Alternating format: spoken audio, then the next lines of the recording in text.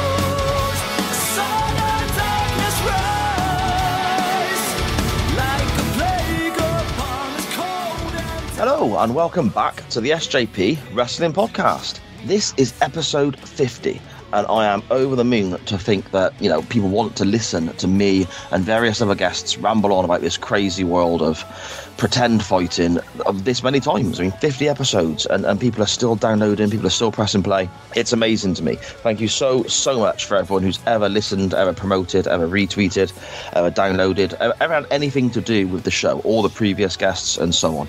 Absolutely, honestly, from the bottom of my heart, it means so much. 50 episodes, I'm buzzing. It's fantastic.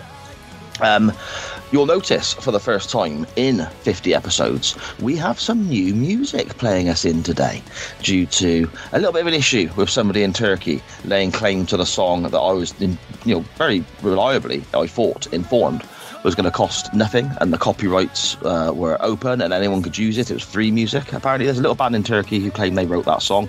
So we changed it up. Episode 50, maybe the start of a new era, new format, new guests. Why not some new music? So playing us in today and playing us out again at the end of the show and in future weeks is, well, you would have heard, the band Awake by Design. They are someone who, a band that I know quite well because my younger brother Adrian Powell is the main songwriter, singer, performer, etc. for this band. The song there was The Coming Tide, their most recent single, available on YouTube, Spotify, everywhere else. If you want to follow the band, you can on Twitter at Awake by Design UK and all other social media platforms as well. Go check them a follow, have a listen to their stuff on YouTube. The Coming Tide single and the official video for it I will tag on the at SJP Wrestling Pod Twitter account and Facebook account and so on, so you can have a little look. And just a big thank you to Awake by Design for allowing me to use that music and hopefully open a few people's eyes and ears to some of the great stuff that Awake by Design produce.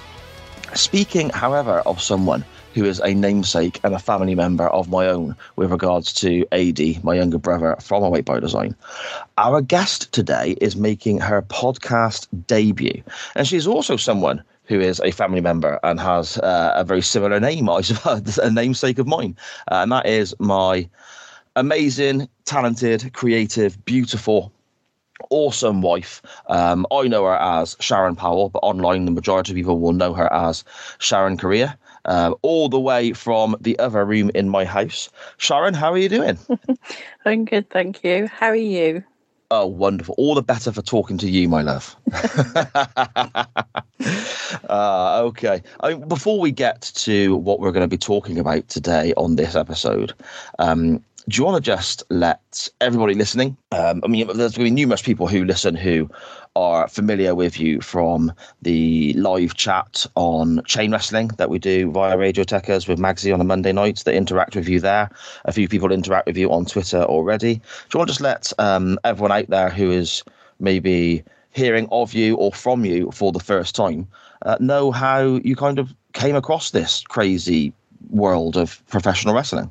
Well, I grew up with it, as you've been told many, many times, but obviously there's people who don't know. I've watched it ever since I can remember, because my mum was a huge wrestling fan. So we always had it in our house growing up. We was very fortunate to have Sky TV back in like the late 80s when it first came out. So I've been watching it ever since I can remember, if I'm honest. Okay, and also, you had a family member who worked for the WWF, didn't you? If your mum, if my mother-in-law Janet was to be believed, do you want to just tell that story to anyone who doesn't know it already? Yeah, when I was obviously a lot younger, and you used to have the sticker albums, my mum used to buy me stickers, but what I didn't realise initially is that she'd open them first, go through them, and take out any of the pictures of Bret Hart that she liked. So for the majority of my childhood, my mum carried a picture of Bret Hart in her purse. So as you do as a kid, it's like, who's that, mum? Like, why is Bret Hart in your purse, sort of thing? And she'd say, oh, that's your granddad. And it was a very throwaway comment, but it's something that stuck. I knew him, as I got older, he wasn't my granddad, but it's still a running joke to this day. Sort of 30 years later, we still joke about him being my granddad. Yeah, I love that story. It's brilliant. It's nice as well of your granddad to have signed that picture for me that we've got in the back room next to the other signed pictures as well. So yeah, that's great. So I suppose that would make you quarter Canadian, would it? Well, yeah, I suppose, yeah. And our kids must be 1/8 Canadian or something like that, I suppose. That's news. That's new information to me. I didn't think of it that way before. Basically, what I'll do now, I'll explain to everyone listening the kind of new idea that we have going forward with the SJP Wrestling Podcast. Before anyone sort of panics and thinks things are changing too much, because I know there are people out there who are big supporters of the show. Handy, T1TF on Twitter, for example, Steve-O as well, enjoy what we've done in the past.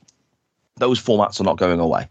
We will still continue to speak to local independent wrestlers about their careers. We will continue to speak to these same people about old pay-per-views and review old shows together. The likes of David Eaton and so on, Sean Carrans and all the other great guests from Evolution Wrestling and beyond will continue to come on the show to look at pay-per-views with me and so on as well. So that's not going away. This is an additional format that I thought could be a bit of fun with anyone who's interested. So by all means, send me a message on Twitter at SJP Words or message the show at SJP Wrestling Pod if you fancy coming on the show as a guest. But what we're going to be doing here for the first time with Sharon is something that I've not, to be honest, I suppose quite unprofessionally, I haven't actually named it yet. Ideas in my head were Awesome Foursome, Fab Four, whatever. I don't know. We'll come to some sort of conclusion eventually, I guess. But we're going to be looking at 4 different matches, very briefly, very quickly, scanning over each match. The guest, in this instance, Sharon, will be picking 3 matches that mean a great deal to her, whether that's something that's mesmerized her recently, or a match from her childhood that meant a lot, or a match that emotionally she's very attached to, for whatever reason, just wrestling that she loves. 3 matches, any era, any wrestlers, any stipulation, any company, etc. I will then add a 4th into the conversation as well. And depending on the 3 matches that my guest picks will depend upon how I go about selecting the 4th one. That's basically the scenario for today's show. Sharon, how did you find rewatching some of these matches that you loved and a match that, as far as I'm aware, I suggested to you that you've not seen before? What were your thoughts? I have loved it. Obviously, the 3 matches that I picked, I watched in one hit the other day, and I loved it. The buzz of watching those matches again, matches that I did love or a match I thought I loved, but we'll get into that. It was great watching it. It's amazing. It's nice having to pick what I loved rather than being told what to watch, barring the one match you told me to watch. Right. Being told, I don't tell you that often what to watch, do I? Surely, well, wrestling No, wise. but you know what I mean? Rather than watching, like for me personally, watching a pay-per-view doesn't interest me because you know what I'm like for going back and watching wrestling. It's not something I do. So Yeah, this was a good way round it, I suppose. yeah, and it's kind of what created the idea of doing this awesome foursome, I suppose, format is because there are people who don't want to go back and watch a whole pay-per-view. So watching just a couple of matches that mean a lot to them and then ranking them in the order of preference is something that you and me kind of settled upon doing for you coming on the show. But I love the idea so much. It is something that I'm going to carry on doing with other people as well. So, yeah, so every time you hear this, it's something that you very much helped create, I guess. Yes. Okay, so we will dive straight in, I suppose. And we have our 4 matches here. We'll start with one from yourself, and then I guess have a look at the one I selected, and then finish with the final 2 from you, Sharon, if that's okay. Yeah. Okay, so what is the first choice? And I suppose more importantly, why was it selected in your 3? Well, the first match I'm going to pick is The Rock versus Triple H at SummerSlam 98. It's the Intercontinental title ladder match. The reason I picked this match, because this was a lot harder than I thought it was going to be to sort of narrow it down to 3 matches. The reason I picked this one is because this is the match that got me back into watching wrestling when I went through that awkward teenage stage of not wanting to do anything what your parents do, and I sort of stepped away from wrestling. This was the match. I was already watching, weekly shows, but this was the match that solidified for it for me. This was like, wow, I really have to watch this again. Seeing The Rock, who at the time was a heel, I loved him. So that was that for me. Yeah, I understand. I mean, it's quite a funny time for me looking back when I rewatch this, because obviously The Rock is a heel here, which you kind of get used to because he does flick between the two, I suppose. But to me, it's Triple H and how Triple H looks. He's got the kind of more, I don't know how to word it, more fluffy blonde hair, I guess, for want of a better term. And he's got those crazy long purple tights on, which he doesn't look like Triple H at all here, does he? No, not the one we know and love now. Yeah, exactly. Also, I mean, I've seen this pay-per-view numerous times for various different research reasons, and also just going back and checking out random wrestling here and there. But I completely forgot about the DX band playing Triple H to the ring. I totally forgot that happened. Yeah, I mean, same. I even made note of it because I forgot. Yeah, exactly. I think maybe look back on this with rose-tinted glasses a little, because I remember the DX band being a lot better, because that was, to me, I thought that was quite ropey. Yeah, it was a bit indie feeling. It had a bit of an indie vibe to it. Yeah, it weren't great. It was funny seeing him, Triple H, pick up the lead singer on his shoulders and run around with him, though. That's yeah. But, I mean, you say that, yes, that was funny, but I didn't enjoy the camera flashes, like the flicking to picture to picture to picture, and it's like that just made my head hurt. Yeah. I mean, it's similar. I mean, I remember we sat down and watched, I think it was an episode of Raw. It might have been SmackDown, so I'm sorry if I'm wrong, but I think it was Raw, about maybe 2-3 months ago, which is probably the last time we actually put Raw on, isn't it, in our house, let's be honest. And the camera jumps then drove me mad. Yeah, I remember you saying.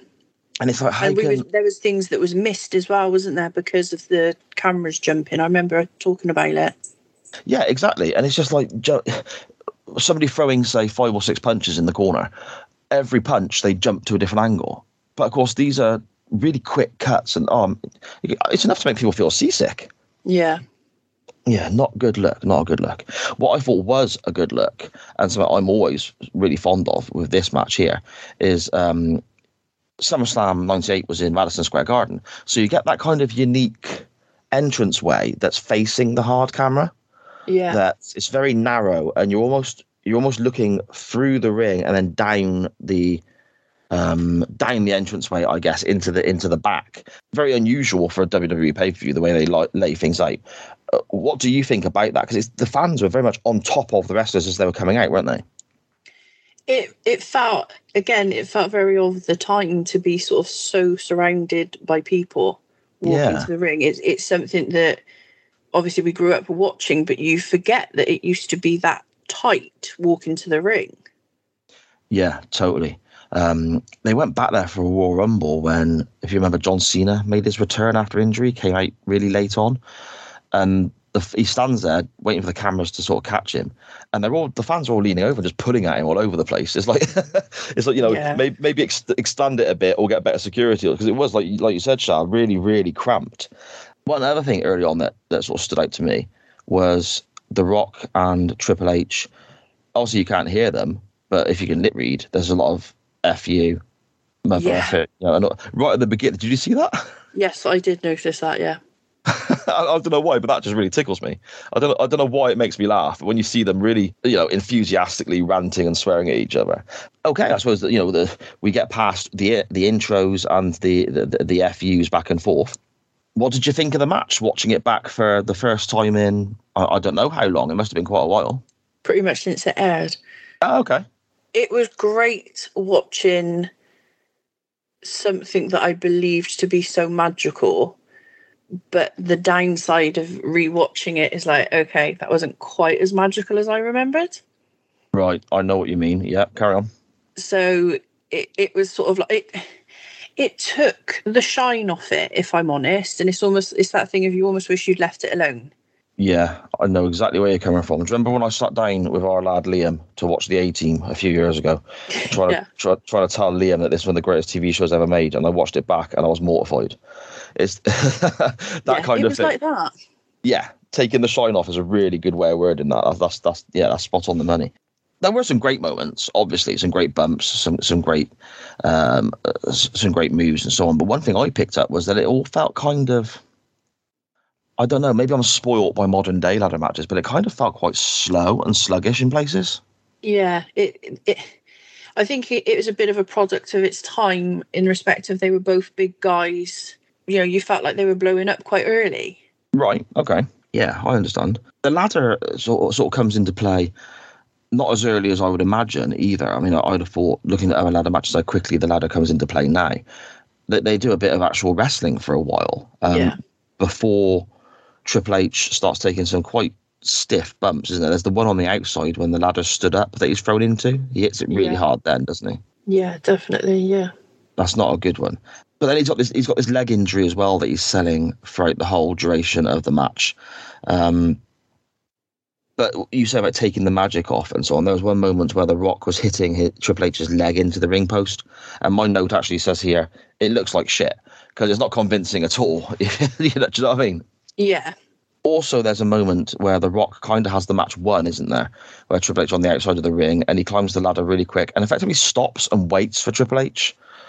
What were your thoughts on that? And I suppose ladder matches in general, the sort of slow climbing and so on. How do you kind of find that in modern day wrestling and back then? It's one of my biggest bugbears, and it's something that I've made notes on. That I put like The Rock, slowest climb ever. The Rock, another very slow climb.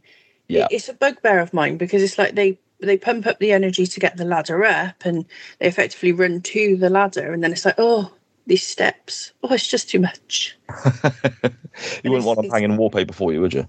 No, and it's just unconvincing. And then I think the big problem with it, personally, is that when they actually do go for the title or whatever's hanging, all of a sudden it's sped up, and it's like, oh, okay, so you can move now then. Yeah, I tell you, I never really thought of that before. I always think of the slow climb and how ridiculous it can look sometimes, well, a lot of the time. But that's a really good point. I never thought once about the accelerated climb, in theory, when they're even more tired because the slow climbs haven't been successful, I suppose. Yeah. Yeah, no, I never thought of that. That's quite funny. Huh. We get another really sort of, I mean, I've got a note here saying it literally just ow from Triple H going for the pedigree, but The Rock counters it and back drops him onto the ladder. And there's no way you can sort of fake that bump. There's no way you can sort of cushion that. That's got to hurt, Well, yeah, you can't protect yourself from that, and it's one of those moves that you could know everything in the business. You're still going to go, ow, that. Yeah, And the noise as well, the noise the ladder makes when it's hit, that awful cracking sound. Oh my goodness. Something I noticed as well during this match, as we're sort of coming towards the finish, I guess. Like I said, when we do these sort of awesome foursomes or whatever, we're going to very much quickly scan through each match unless there's anything particular that the guest or I want to properly dive into. It's how, one thing I did notice is how much the crowd absolutely adored Chyna and how massively they popped when she hit Mark Henry. Yeah. I mean, that was just, they were fanatical for her. But again, seeing her in that bright green rather than the black that she sort of went on to wear or maybe wore before, I don't quite remember that either. Yeah, I noticed that too, because I only ever remember her wearing black, like you said yourself. So, I mean, don't get me wrong, it was nice to see her in something different, especially when I'd forgot it. But it was weird. Yeah, I mean, I remember, I think her name was Tori. She was with DX for a little bit in later years, and she wore green for a bit, but Chyna were in the bright green. Again, we may get people on Twitter messaging going, well, she wore green for 12 months. Or I just don't remember it. No, I don't remember it, so you're not the only one. Yeah. Obviously a moment here that will please many people, I suppose, of a certain persuasion. We get a shot of The Rock's arse when Triple H and The Rock do the old Ric Flair spot of putting the trunks down, I guess. I made a note of that too. Did you really? Not just a note, a screenshot and everything, yeah? Yeah, probably. There's one somewhere. I can't confirm or deny that. Mark Henry brings powder into the ring and throws powder into Triple H's eyes to try and assist The Rock. He does it in a very secretive, hidden kind of way, which baffled me because a ladder match effectively is no DQ. People can just do whatever they like, can't they? So I don't know why he's hiding it so much, but there we go. And again, talking about forgetting things, Shah, I completely forgot the finish of this match. I knew about the match. I knew like people look at it as being really good for its era and so on. I forgot completely about the finish, that Triple H has got this powder in his eyes and he's climbed the ladder and he's struggling to find the belt because he can't see. And Chyna sort of helps him out and gets rid of The Rock, and then he grabs the belt. I thought that was really inventive, but for some reason, again, the same as Chyna's green outfit, it completely disappeared from my mind. Yeah, same. I remember, I remember talking to you about it and saying, and this is how we know it's the match it is, because I said to you, oh, it's the ladder match, and The Rock was all busted up at the end and he had a nosebleed. Oh, yes. So I remembered The Rock bleeding, but yeah, I didn't remember Triple H with the powder either, to be fair. No, it's so funny how your mind, I suppose, plays tricks on you, isn't it? And we'll get to your sort of summary of this match in just a sec. But to me personally, I remember this being far better. Yeah. What are your thoughts? Yeah, exactly the same. I remember it being better, and yes, it was nice to watch again, but some things should be left alone. The 18 factor, I think we'll call that. That's what I'll start referring to that. The 18 factor. Yeah, okay. So that was match one of the foursome we're looking at today. Shall we have a little look at my selection, Sharon, for you to watch? Yes. Okie dokie. I chose this match purely because the three matches... He likes to torture his wife. I can torture your wife. This is a classic. Purely because the matches that I wanted to go old school, because that's very much where my mindset and my favorite era of wrestling is.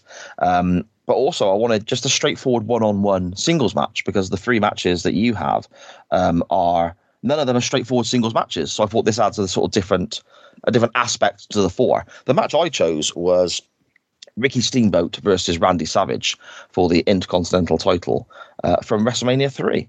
So what were your thoughts then? Because, I mean, obviously you've watched this. We've had no conversation about this since you pressed play. I'm really intrigued as to what you thought of this, because it is one of my favourite matches of all time. I think it very much is a match of the time. Yeah. It's a real difficult thing, because the way I look at things now, and maybe I'm wrong for doing this, that's fine, but I watch certain things now and I think, what would Charlie think of that? Okay, yeah. I mean, for those listening who may not be aware, majority of people will be. Charlie has Sharon and I's youngest daughter, who watches the majority of wrestling with Sharon and I. So you hear me speak about Charlie's opinions on things quite a bit on chain wrestling, because it's interesting seeing it through new, innocent young eyes, I guess. Yeah, sorry, Sharon. You think what would Charlie think of that? Yeah, and I think she'd probably be with me in the respect of, yeah, it's great and all, but okay. Okay. I'm not gonna put it down. I would never give it a bad rating, but it's just very of the time. Yeah, I know what you mean. I mean, it's 1987. So it's filmed in a certain way. The production is of its time, as you said, Shah, spot on there. To me, the in-ring action is what really sort of, I suppose, piques my interest, because there's two things to me that happen in this match that really, really stand out. And one is the speed in which Steamboat and Savage are doing certain things. There's a few sections where Steamboat is hitting his arm drags, his hip tosses, which I think are the best in the business. Ricky Steamboat doing an arm drag looks amazing. That was impressive. Yeah, so good. And people even now to this day still say that's as good as Ricky Steamboat, in reference to how good his arm drags were back then. Yeah. And then the second thing that really gets me is they're both trying to win the match. They both keep going for covers over and over and over again. And I think sometimes that's something that gets lost in modern wrestling. Yeah. Like, people want to be doing a stunt show or putting this spot, then we go to this spot, and then we go to this move. It's supposed to be a sporting contest. I love the way these guys were trying to win a sporting contest. Does that make sense? I don't know if I explained that very well. Yeah, it's just, they're going for the win. That it's exactly like they've gone into the match to go for the win. They're not there to put on a show. Yeah, exactly. And to me, I think it's a great show they put on. I mean, old friend of the show, Shagger Dave Meltzer, as Mr. Magsy refers to him as, he gave this a really, really high rating on his Observer newsletter. And there's a couple of moments that to me again stand out. Bearing in mind it's 1987, Savage hits a axe handle off the top rope to the outside. I thought that looked spectacular considering the time. Yeah, definitely. It did look impressive, but Savage is fantastic at making things like that look good. Yeah, I'll tell you what, I think that's a really good point, because when you actually look at the move itself, a double axe handle is literally just knocking the guy on the noggin with both his hands. Yeah. And dropping into a standing position. So I suppose in theory it's not that spectacular, but you're right, it looks incredible, doesn't it? Yeah, definitely. But like I said, I think that was Savage all over. No, I think that's a really good shape. The one thing I think that lets this match down a touch is the finish. As much as I love this match, and I've seen it God knows how many times, the finish I think lets it down for two reasons. One, I don't think we need George Animal Steel getting involved. I don't think that was necessary, and it kind of took the sheen away a little bit. And secondly, I'm all for a roll-up or a small package finish when it's done well. But Steamboat doesn't quite hook both legs, so it looks kind of messy. Yeah. Do you know what I mean? Yeah, definitely. Yeah, I completely agree. It effectively made a bit of a mockery of everything that had just happened. Yeah, it looked like he could have got his shoulder up, I suppose, as opposed to other moves earlier that he did kick out of, I guess. Okay, I'll put you on the spot now. Yes or no? Would you be interested in seeing more from, for argument's sake, Ricky Steamboat from the late 80s on the basis of this match, or as the fact that it is that dated? Because it is, wrestling's formed by everyone's opinions. I know people that won't watch anything from the 90s because to them it seems old, and that includes the Attitude Era. So would you? Has this sold you on an era that I love, or has it made you just think, okay, that was all right, but not my cup of tea? Or what are your thoughts? In short, no. I'm not. It's not inspired me to go back and watch anything. I lived through it. We've had these conversations before, where it's like I said, we almost had the wrong lives because I lived through all of that, whereas you had to watch it in different means to me. So yeah. I'm not interested in going back. And what I'm like with a lot of things like that. I don't tend to rewatch matches. It really isn't my thing. So the thought of going back and watching something from the 80s, absolutely not. No, definitely not for me. I know one person on Twitter, a good friend of the show, Total Stevo, who would 100% agree with you on that, Sharon. He's actually sent me a DM before on Twitter saying, I don't want to go back and watch the old stuff, when I suggested a couple of matches to him. It's funny, like, to me, I would rather watch that than some stuff that's on now.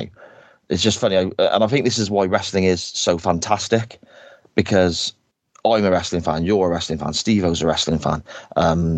All these different people who listen to the show are wrestling fans, but they're all fans in a different way. And I think that's just what makes this sport, this crazy world, so wonderful, you know? Yeah, definitely. And it's like we've said, it's a wonderful thing. It's an amazing thing. It's a shame for the people who let the industry down, but it's an incredible thing, and it could be an incredible experience for everyone who watches it, really.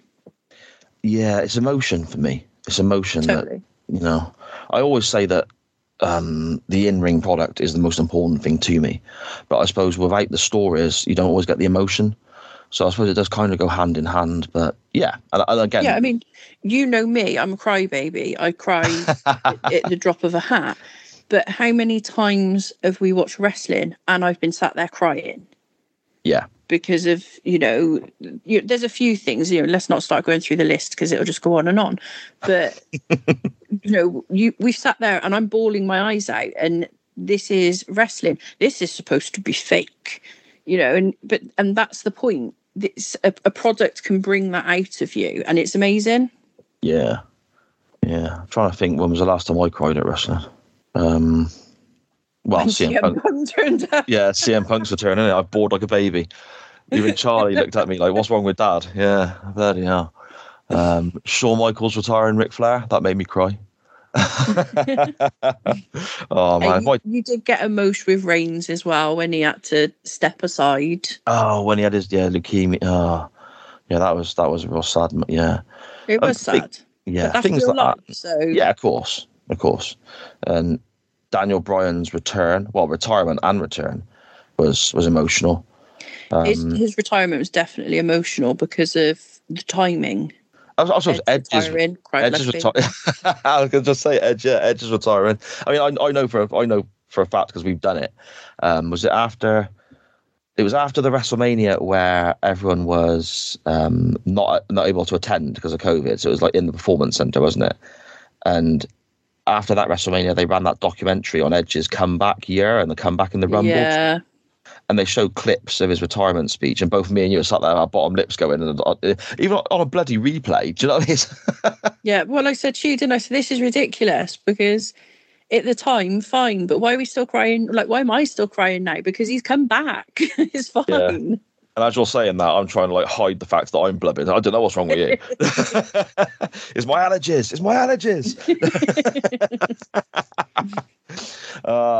Okay. I suppose we have two matches left to sort of scan through and have a look through. And these two matches, I think, are what's going to make it incredibly difficult when we come to listing the four in order, potentially. Well, for me anyway. I don't want to speak for you. Yeah, me, not so much, but for you, definitely. Yeah. We'll go whichever one you decide to go with first. But these are full of... Both of these matches are just full of great moments and great spots. Which one do you want to look at, Sha? Let us do the NXT North American title ladder match at the NXT TakeOver New Orleans, April 7th, 2018. Oh, didn't you sound all professional there? I did, didn't I? That's fancy. It's funny. I'm gonna be out of a job soon. You're gonna be hosting this on your Todd, and it works because your initials are exactly the same as mine. So we won't even have to change the logo that you made. It will still say SJP. How great's that? It's so convenient. It's so smooth. If I ever fancied a week off, you could just step in, talk Adam Cole or something. Oh, well, then I'll be live for 75 million hours. Yes, you're fond of Mr. Cole. But I suppose we'll get to that whilst we talk about this match here. First things first, 6 guys in this match. EC3, Killian Dane, Adam Cole, Velveteen Dream, Lars Sullivan, Ricochet. Only one of them still works at WWE now. Says a lot, I think, when you look at the talent in that list. It says a lot, but obviously I never thought EC3 was a great fit for NXT anyway. I said that to you from the beginning. Yeah, I can see that. He's got the Um, look of a main roster guy, hasn't he, body-wise, I suppose. Yeah, it always baffled me when he come in. I mean, it didn't, because I think it's the only place they would have put him in, but it baffled me when he come in at NXT, because it's like, hang on, this was the guy over at Impact was the guy. Mm-hmm. And he's come in at an NXT level, but it's that thing of, okay, that speaks volumes for WWE more so than EC3, because I think he could have gone onto the main roster very comfortably. Yeah, I mean, I suppose, playing devil's advocate here, I'm not in the habit of defending WWE, as you know.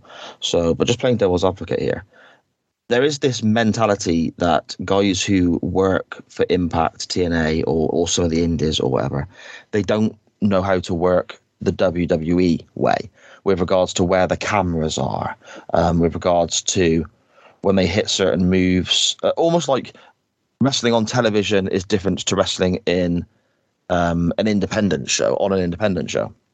And to a degree, that I think that's 100% right, because you need to know where which camera is for this, which way to look for that, and so on. Maybe that was part and parcel of it, because EC3 had never been... I mean, he had a couple of matches on Velocity, I think, way back when, but the majority of his career was spent elsewhere. Does that make sense?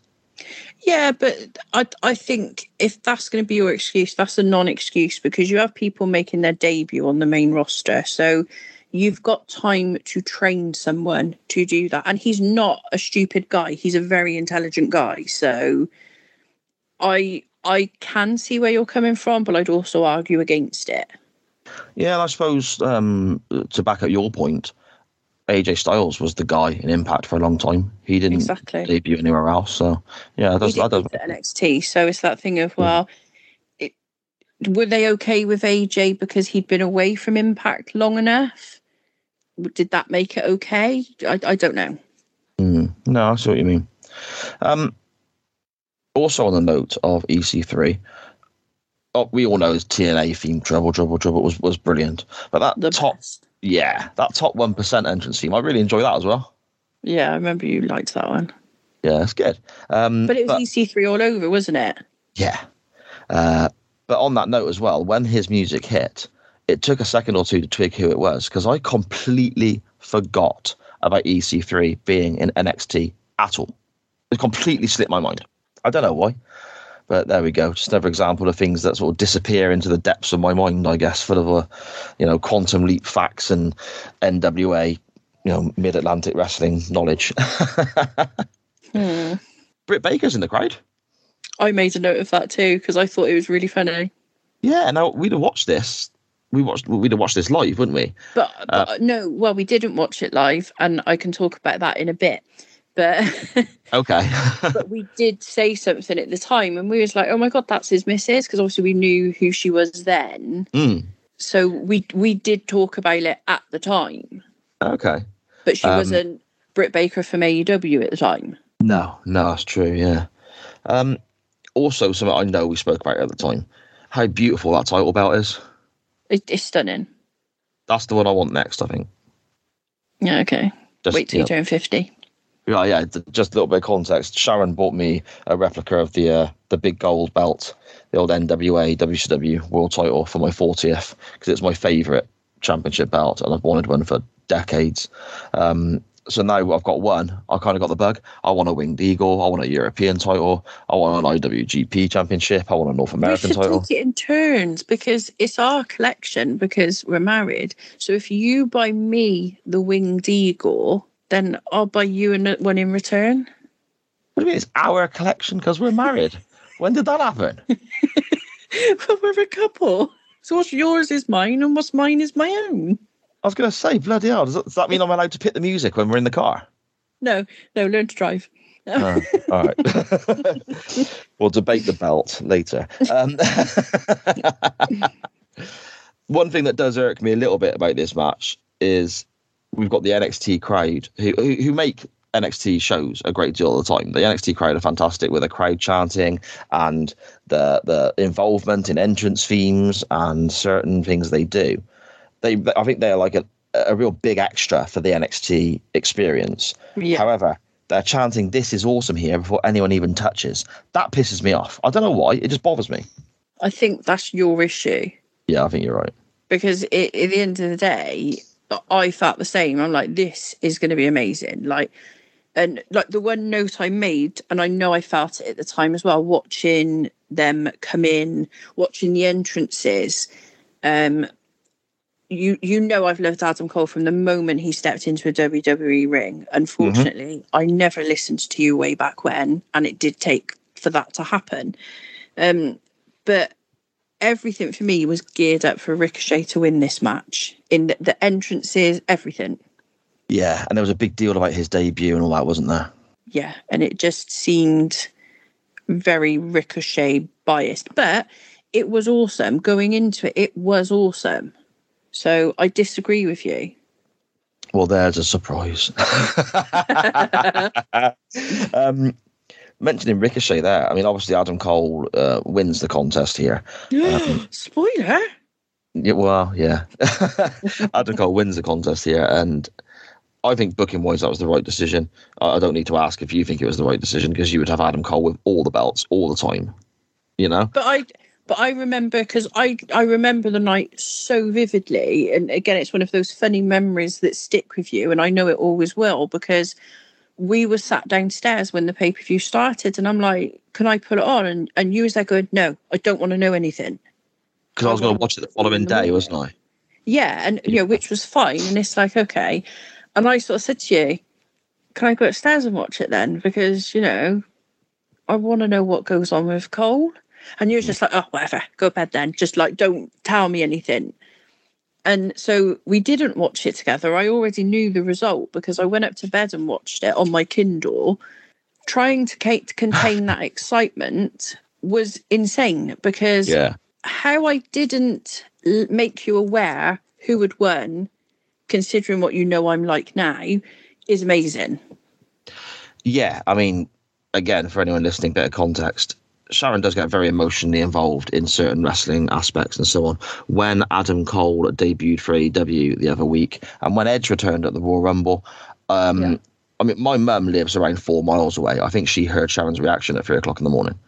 I think Cole's was the biggest, though, to be fair. Yeah, I reckon. The kids were jumping out of their skin. And it was like 5 o'clock in the morning, wasn't it? And I'm like screaming. I'm amazed we didn't have the police turn up. Yeah, neighbours complaining. Oh, dear. but that's what I'm saying. It's quite shocking. I never made you aware he won. And I think I hid that beautifully until we watched it.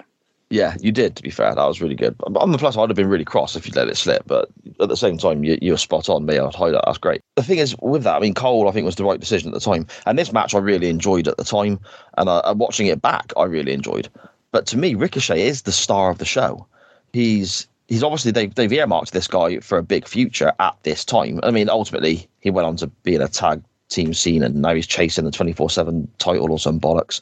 But some of the stuff he was doing just blew my mind. It was amazing to watch. Yeah, I mean, you got a moment where he's getting tipped out the ring and he turns it into a moonsault. Off the ladder. That was incredible. Yeah, there's another moment where he's he literally just gets thrown up in the air, but he kind of, the way he spins and lands and takes the bump is because the height he's getting is ridiculous. You've got Lars Sullivan and Killian Dane throwing him back and forth, and he's flipping his own body in midair, and just unreal, just absolutely unreal, this guy. And it's the first time I'd really seen Ricochet, and he just blew my mind. Yeah, definitely. It was a great match to debut in and have the multitude of people to work with, and see him in that situation, not just a one-on-one situation. Yeah, exactly. I think he showed off his best in one match. Not saying he hasn't done better or not bad-mouthing him. He just literally put on a display for his first match. Yeah, that's a really good way of putting it. I think it's almost like he's put himself out there in a shop window and gone, here you go, this is what I can do. And people are behind him straight away because it was superb. Are there any other moments that sort of stick out to you about this match that you think, wow, that was excellent? There's so much. If I went through all my notes, this podcast would be about 3 hours long because I have made an excessive amount of notes whilst watching it, and I know you said to me you don't need to make notes. It's like, but there's so much that I don't want to forget anything. Right. And there's just literally so much stuff. It was just such a fantastic match from start to finish. And, you know, I'm not 100% sure where we stand on even mentioning his name at the moment, but Velveteen Dream was incredible. And he took some bumps. That top rope elbow from the top rope elbows he was doing, and then that elbow drop from the top of the ladder as well. Yeah. I mean, big Randy Savage fan. Shawn Michaels is my guy. I love a top rope elbow drop. Velveteen Dream was superb at that. I think it's a real shame because I think we're being deprived of someone who is obviously talented and entertaining to watch because of his own stupid decisions and his own moronic behaviour. You know? Yeah. What a piece of crap. There we go. I got a chuckle from EC3 doing the whole EC3 baby bit. That was good. Yeah, and that was quite funny, but no, don't ever do that again. Super kicks flying around everywhere, and then you get the proper version, and my goodness, didn't the crowd love Adam Cole? Yes. The finish is also very interesting as well. I mean, you get all 6 people on the ladders very high up. A combination of ladders. I think there's like 3 ladders there with 6 people on it, or maybe 4 ladders there potentially. People start falling one by one. Lars Sullivan ends up climbing up. And at one stage, it did really look like this was going to be a match he was going to win. And because they were pushing this guy to the moon, weren't they? Ricochet jumps on his back and they all fall down, as the saying goes. Cole tips Ricochet out the way and climbs up, grabs the belt and wins. And we get the big, huge pop from the crowd because, you know, despite the fact that Adam Cole is at this stage very much supposed to be a bad guy, people can't boo him because he's freaking brilliant. Because he's Adam Cole. Baby. I was going to say that, but I stopped myself. And I still, watching that again, and again, I really must reiterate, I don't rewatch matches. That's probably the 4th time I've watched that match. I still get goosebumps. Is there any negatives to it as we sort of move on to the last one that we have here on this list? Are there any negatives to this ladder match you can think of?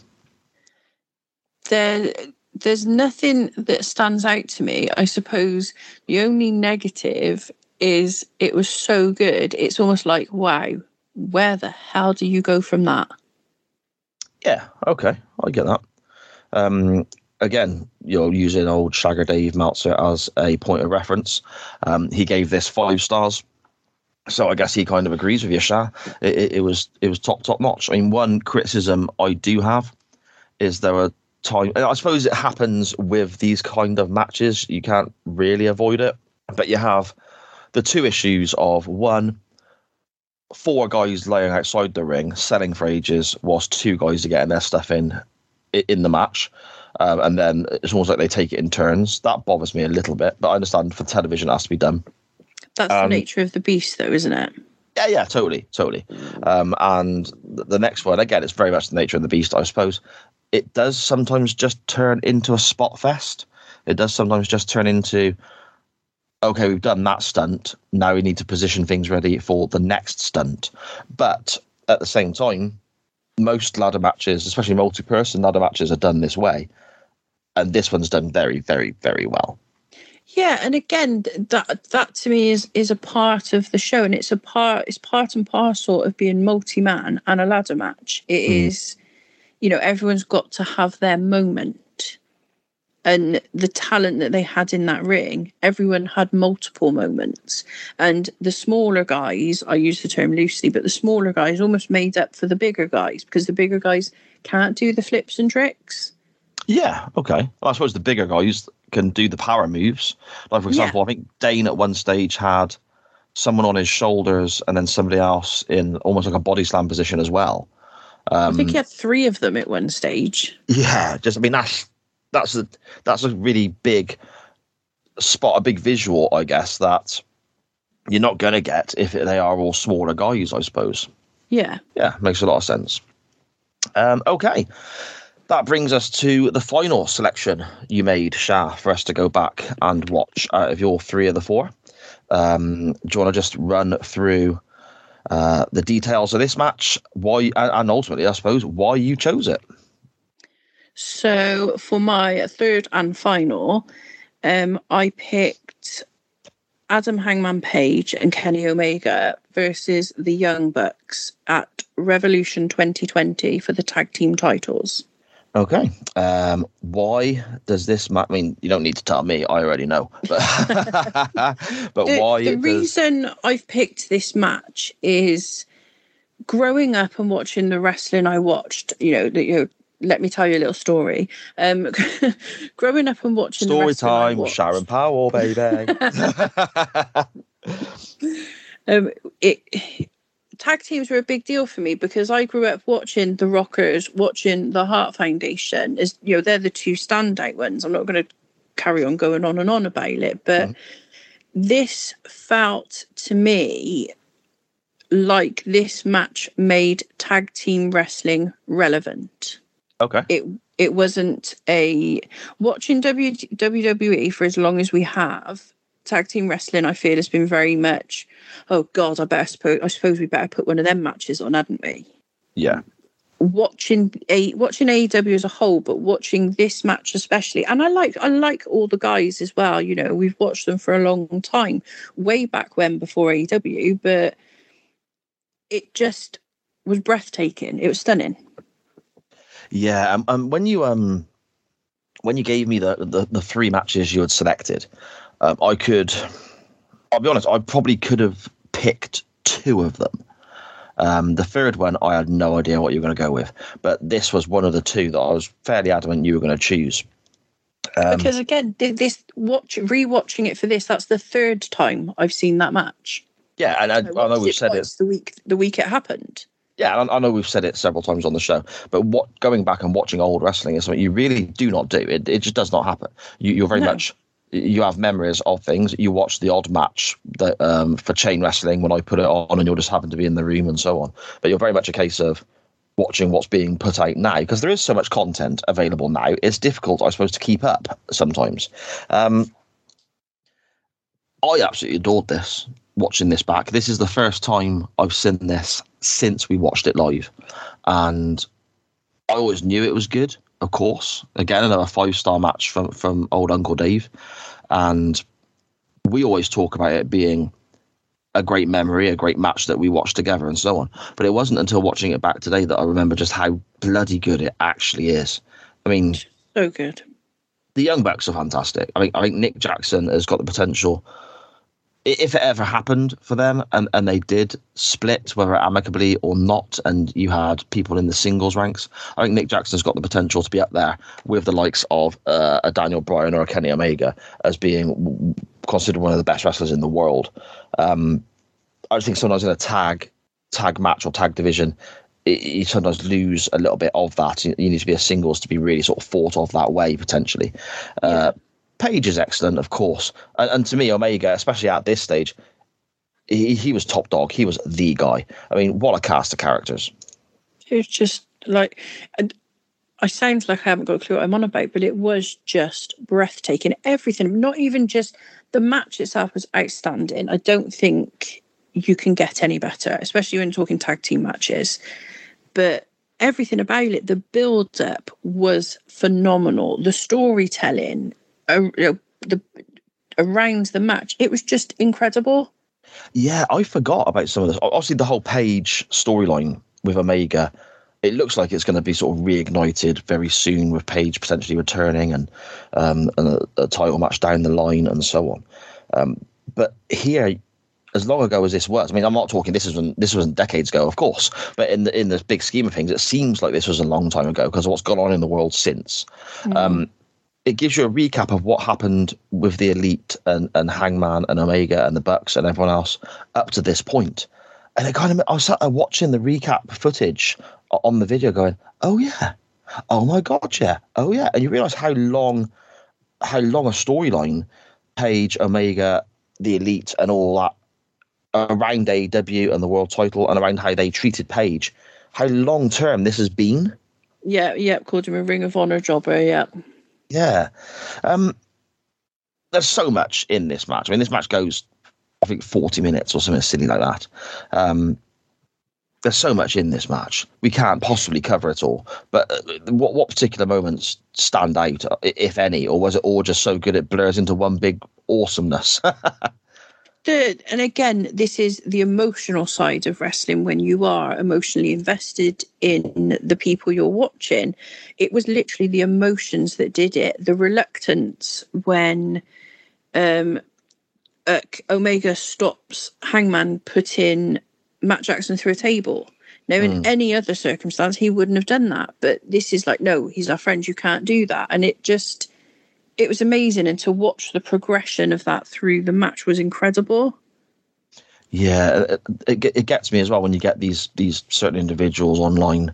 Some of them very prominent in the wrestling world, with a history for working for different companies and so on, who say the likes of the Bucks and Omega, they don't understand ring psychology. They can't tell a story. Ugh. I call absolute bullshit, because if you think that, then you've not been paying attention.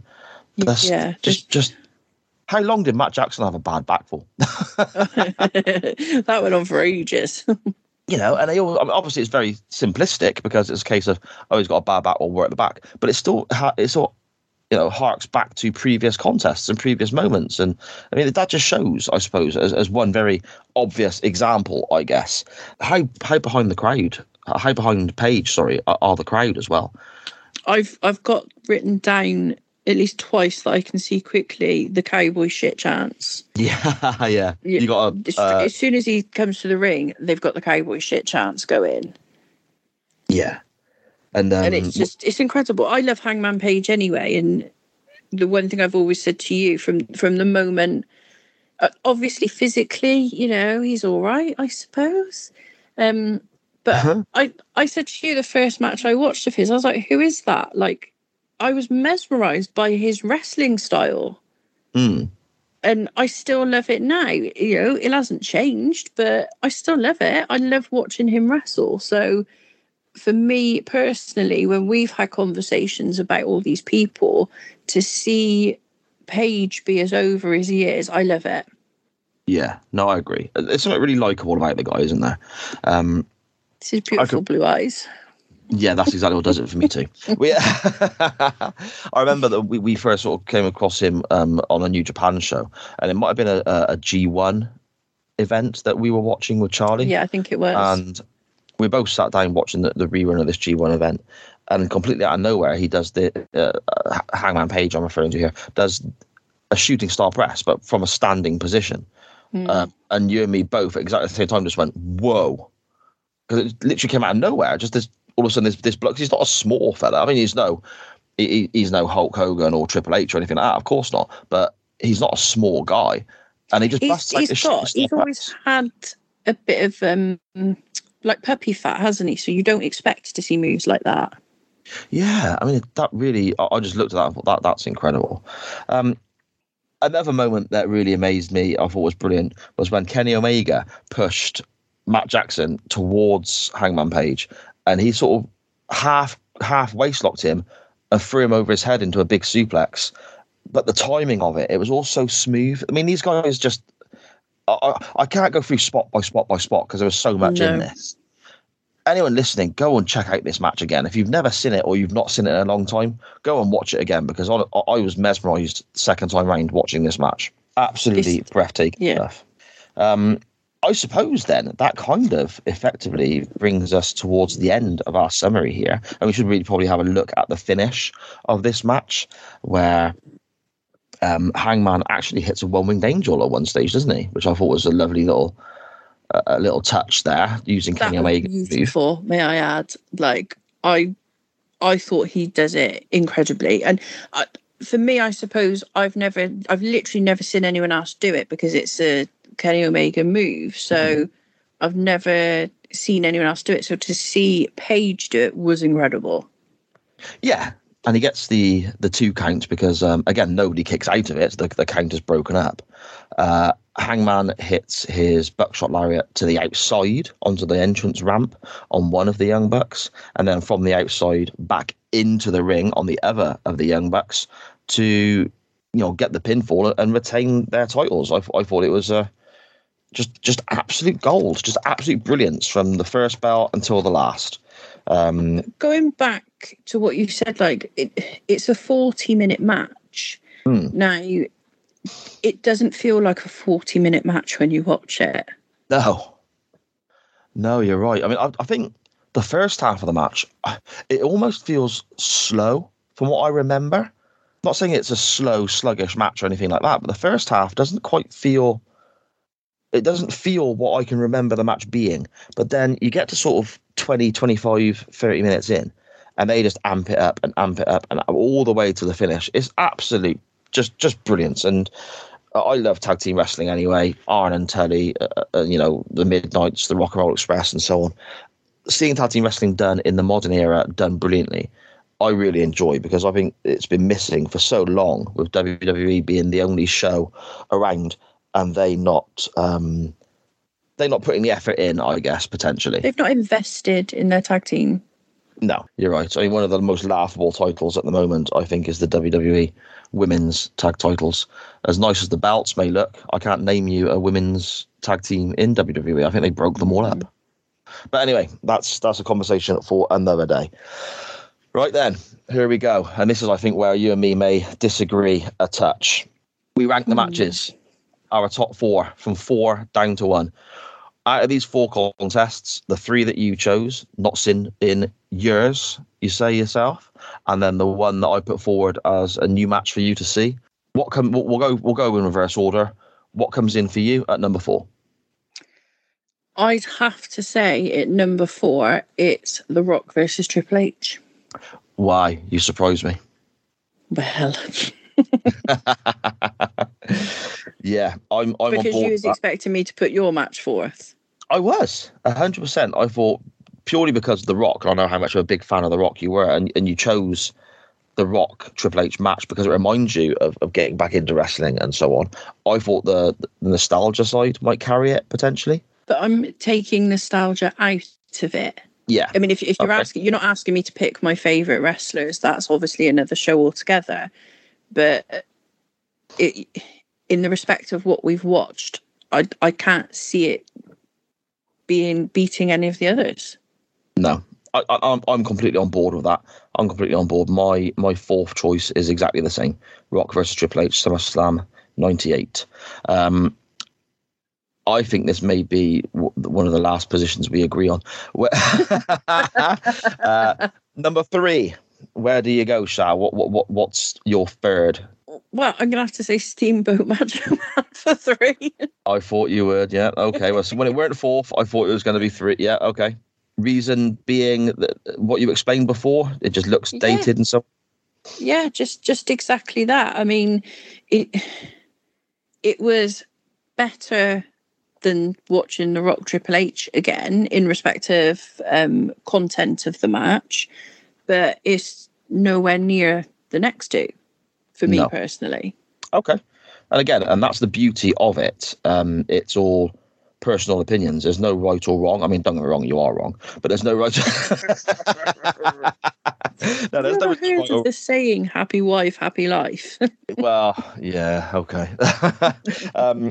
This is what I'm really looking forward to. I've been looking forward to doing this show with you, and I'm looking forward to doing this format with other people as well, because the difference in opinions and stuff. I mean, I'm very much a WCW fan. I know I'm going to rank certain WCW matches above other matches because of my preference for that company. So it's just interesting hearing people's thoughts. My number 3 is actually the North American ladder match. Oh my God. Purely because it's amazing. And honestly, the top 3, Rock and Triple H at 4, I think is a step below all the others. That's why it's in 4th place. The next 3, you can ask me again tomorrow, it'll be a different order. You can ask me again. I'm not going to ask you tomorrow because I'm not going to be speaking to you tomorrow. I think they are all so good. And me putting this match at number 3 doesn't mean in any way, shape or form I don't think it's very good. I think it's amazing and rightfully a 5-star match and so on, of course. But at this moment in time, having watched the matches back in the last sort of 24 hours, 48 hours, this is 3rd for me purely because of the fact that we've seen so many multi-man ladder matches now, and so many of the matches follow a similar format, I guess. Does that make sense? Yeah. Yeah, okay. And what we'll do now is It's that thing, and I'm going to contradict myself because, as I just said for number 4, I'm not letting emotions dictate that. I am going to contradict myself with the next 2. Yeah, I can understand that. Okay. What we'll do, actually, because I'm so intrigued by which order you put. I think you know which order I'm going to put them in. I genuinely don't. Well, quickly give my last 2, and then we'll get to your 2, because I think that's more intriguing than mine. Second place, I've got the WrestleMania 3 contest between Steamboat and Savage, purely because it's a wrestling match. It says wrestling on the poster, it says wrestling on the marquee, and that's what I love, a wrestling match. And these are 2 guys putting on a fantastic wrestling contest. And then number 1 for me, out of the 4 that we've looked at, is the Bucks versus Page and Omega. One of the best tag matches I've ever seen. And that's all I want to say, because this show is not about my choices, it's about you. So this is going to fascinate me now. You're 1 and 2 in any order you fancy. You're 1 and 2. Divide, because I know these 2 are big matches for you, and I don't know which way you're going to go. Okay. Well, when I start talking, you'll know. It's as simple as that. Okay. My number 1 is going to win out because of emotion. So for me, the number 1 match is the NXT North American title match. Really? Yes, because emotionally, don't get me wrong, I take nothing away from the tag team title. There's literally like 0.0001 between the 2. That's how I feel, yeah. It's so close, but you know how I felt with Adam Cole and the fact that I didn't think he'd win that match because everything was pointing away from him. Yeah. So the emotion I personally felt when he won with the tag team match, absolutely amazing display. And it got to the stage where you didn't care who won, sorry. Yeah. Because of how incredible it was. With the North American one, I genuinely didn't think Cole would win. Genuinely did not. So to see him win was just incredible for me. Yeah, okay. No, I fully understand that. I'm surprised. Well, it's so daft. I'm going to contradict myself completely in the space of 2 sentences here. I thought you were going to go, if I had to pick which one was going to be your number 1, just from watching these matches with you in the past, talking about it and so on, I thought you would go with Bucks versus Page Omega, because I know how much you adored that match. And however, I love all 4 of them as well. Yeah, of course. However, if you hadn't picked the North American title match, I would have been surprised. But then you've picked the North American title match. I'm surprised it's not Bucks, Page and Omega. So you're going to shock me either way, because I know these 2 matches are, I mean, I in theory, I'm assuming because I've made you pick a top 4. If you could have your way, you'd have them both at number 1. But well, yeah, I pretty much would, because they both hit for different reasons. Yeah. And unlike you, my number 1 will never change, for the simple fact that it's Cole, and it's always about Cole for me. So it won't change, but the closeness of the 2 it's literally, you couldn't even fit a Rizzler paper between the 2. No, that's fair enough. Okay, I have had a brilliant time talking wrestling with you, my love. Absolutely fantastic. It's not like it's something we do every day or anything. No. Just we're in different rooms at the moment, because that's the way I'm recording. and do it, episode 50 of SJP as well. The fact that I'm still doing podcasts and that Chain Wrestling has come around with Mags, and that SJP has 50 episodes, and I have people, I go to a wrestling event after lockdown opened up again, and the wrestlers are coming over to me during their entrance to say hello because they recognize me from talking to me on the show and all this sort of stuff. All of that is down to you. All of that is down to you pushing me into this. All of this is down to you. I wouldn't have done episode 1 if it wasn't for you sort of motivating me, pushing me into this after I'd done some writing and so on, and telling me that I can talk for Britain. Why don't I do a podcast so you haven't got to listen to it and all this sort of stuff. So again, whatever it is, 40 odd episodes of Chain Wrestling, 13, 14 of them live. Some brilliant friends I've met, the likes of Magsy, Scottish Danny, UTT Rob, Andy from Bang Bang, Dan as well from UTT podcast, Dan Griffin, and all these guys, Steve-O, everyone, Ori, the old lot, Tanner, Radio Techers, all these friends I've met now that I really do count as friends. It all comes back to you kicking me in the arse and saying, pull your finger out and get yourself a podcast, what you're doing. So on that note, 50 episodes in, I want to say thank you so much for motivating me and supporting me through all of this. I wouldn't be doing it without you, and I have a great time doing it. So I love you and thank you. You are welcome. And just to say this, there's a reason I pushed you for this, and you know this, and it got to the stage where I'm practically shouting at you, being like, for God's sakes, just do it. What have you got to lose? And I still stand by that now. With everything you've done, it's like, just do it. I think sometimes you've needed a kick up the backside, but I was happy to do that to get you where you are now and beyond. No, it means a great deal. I really, really appreciate it. As you know, I tell you virtually every day. So before we end the recording and I come and sit next to you again on the sofa,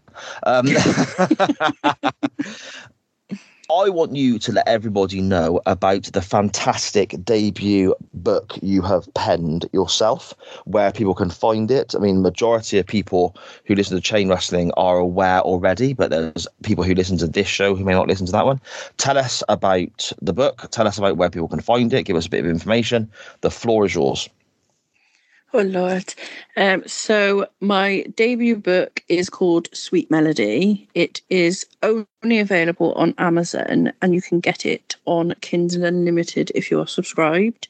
At the moment, it's on offer for 99p if you haven't got Kindle Unlimited, so now's the time to grab it before it goes up to $2.99. You haven't put me on the spot, but you have put me on the spot because we've been talking so much wrestling that I've suddenly gone, what? I wrote a book? Yes, it's got me on the cover, hasn't it? No, it blatantly hasn't. The bloke on the cover is in far better physical shape than I. My hair is better than his, though, isn't it? Yes, my love. Your hair is so much better than his. I'm glad. I know that's like ridiculously patronising, and you're not telling the truth, but I'm going to take that. I'm okay with that. This will get getting edited out because I lie. No, this will stay in. I'm just going to cut the bit out where you say you lie. That's the bit that's getting cut. Just let people know out there what sort of the genre of book it is, if people want to, if that's the sort of genre they're into, and so on. It is rockstar romance with a twist because it's not airy-fairy. There are a few twists and turns along the way. So if you don't like romance, don't read it. It's really a waste of your time. But if you do, go get it. Yes, definitely do. It's a bit saucy in places as well. Great stuff. And both of our mothers have read it. I don't even want to think about my mum reading saucy stuff that you've written. That makes me feel weird. Can I just do a bit of a sidebar? I had a review on Goodreads and she didn't star it, but what she said actually had me in stitches because, spoiler alert, and apologies for anyone younger listening, I suppose. Maybe they won't know what I'm on about if they're too young, or you could just edit this out. The review was, I'm barely 2 chapters in and she's squirting in his face. How ridiculous. So that gives you a basis of what you're in for. Yeah, I suppose it does.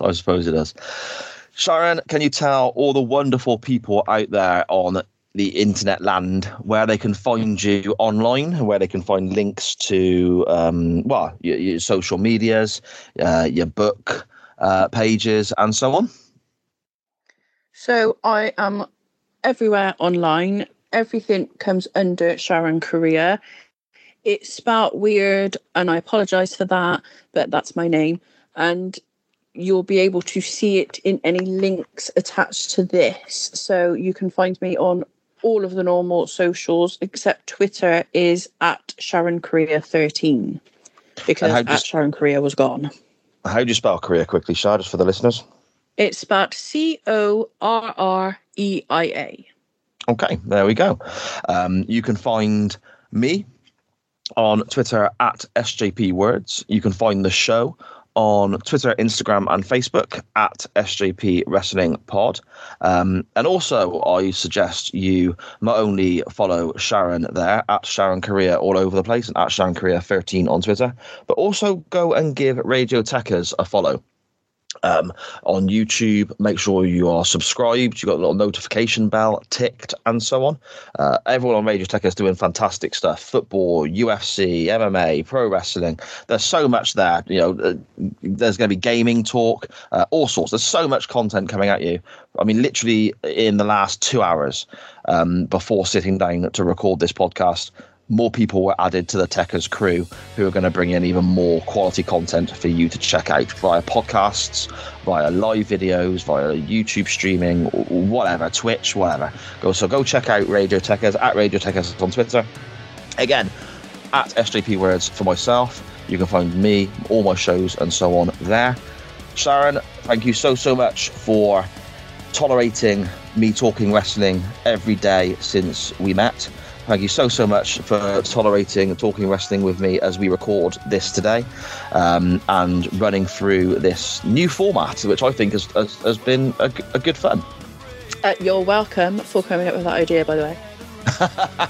Yes, I will be plugging it as your idea each time we do one. Okay, and to everyone else, as always, thank you for listening.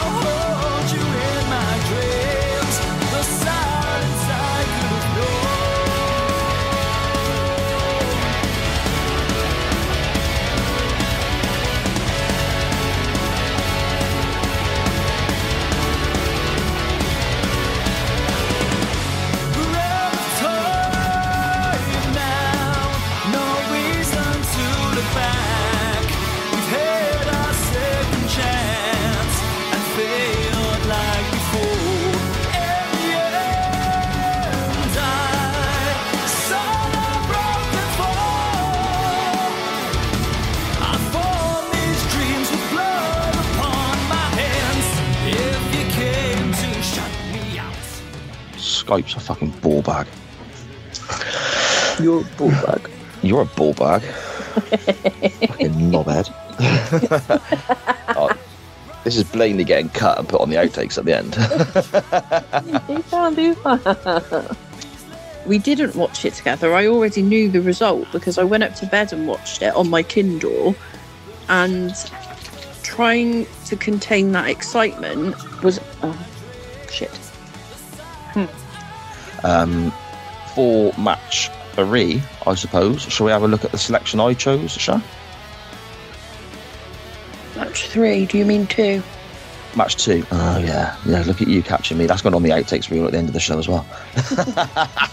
Hang on, let me get a chest. Sorry, are you going to edit that now and guess? Yeah. I'll edit. Yeah. Right, I've had to move about 100 times because your dickhead of a cat has been making a racket. Another moment I really enjoyed was when Kevin Owens pushed Matt Jackson towards Hangman Page, and Kevin Owens. Bloody hell, what's wrong with me? Kenny Omega. Sorry, you've got KO. I've written down KO in shorthand. Yeah. You got Kevin. Oh, they did it again. Bloody Kevin Owens.